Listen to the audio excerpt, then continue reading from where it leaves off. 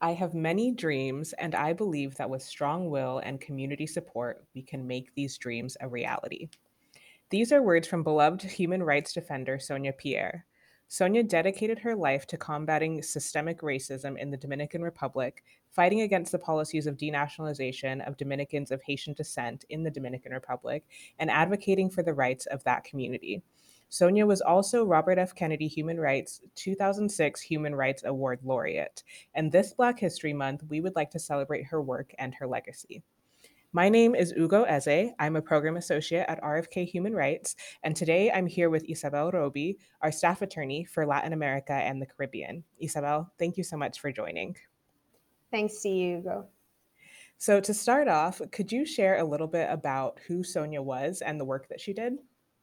Yes, of course. Sonia Pierre was an internationally renowned human rights defender. She was born in Villa Altagracia, Dominican Republic in 1963 and died in 2011 at the age of 48. During her life, she fought tirelessly for the rights of Haitian immigrants and Dominicans of Haitian descent in the Dominican Republic. Her mother was Haitian and arrived in the DR on a work permit visa. Sonia was born and raised in the Bateas, which are settlements built around sugarcane plantations where Haitian migrant workers live. In the 1950s, Haitians migrated to the Dominican Republic to work for sugar companies owned by the United States, and at the time, this migration was welcomed and even encouraged by the Dominican Republic. When Sonia was only 14 years old, she organized her first rally to protest the poor living conditions in the Bateas, and she was arrested, but her protest helped to raise the living wage of sugarcane workers at the time. Later on, she founded the MUDA, which is the Movement of Dominican Women of Haitian Descent, where she fought anti Haitian sentiment and prejudice, particularly related to citizenship rights of Haitian migrants in the Dominican Republic and their children, who, according to the Constitution, were supposed to be citizens of the country. And as you already mentioned, her dedication and activism were recognized by our organization, Robert F. Kennedy Human Rights, when she received the Human Rights Award in 2006. Wow, thank you so much for sharing. Sonia seemed to be an incredible activist. Are issues like prejudice and difficulties with citizenship still affecting Dominicans of Haitian descent in the DR? What's the situation like now? Yeah, anti Haitianism is not new in the DR, and it can be traced back to DR's independence from Haiti in 1844.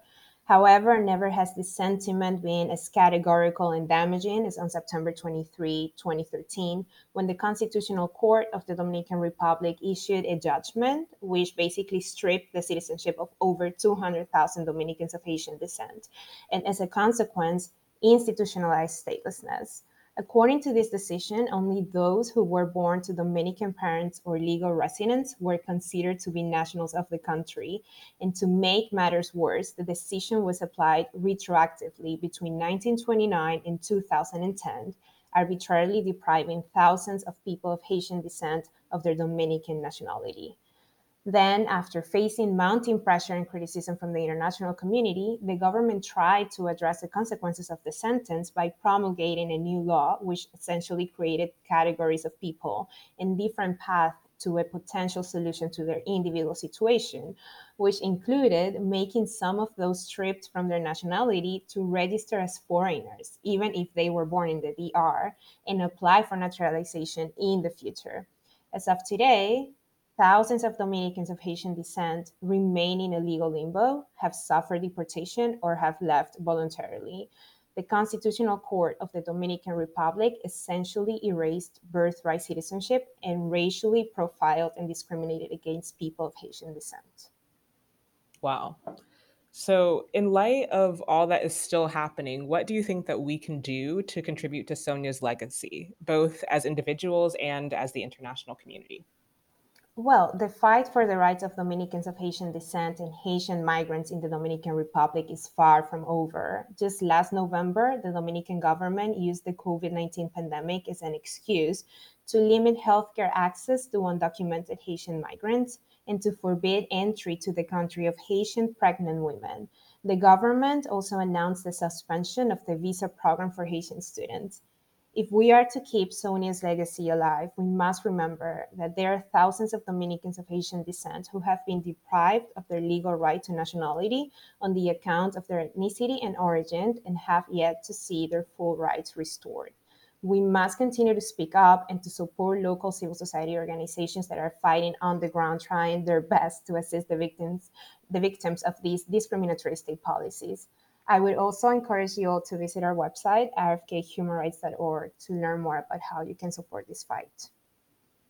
Thank you so much, Isabel, for being here today and for sharing all of this important information. Thank you, Hugo. Happy Black History Month, everyone.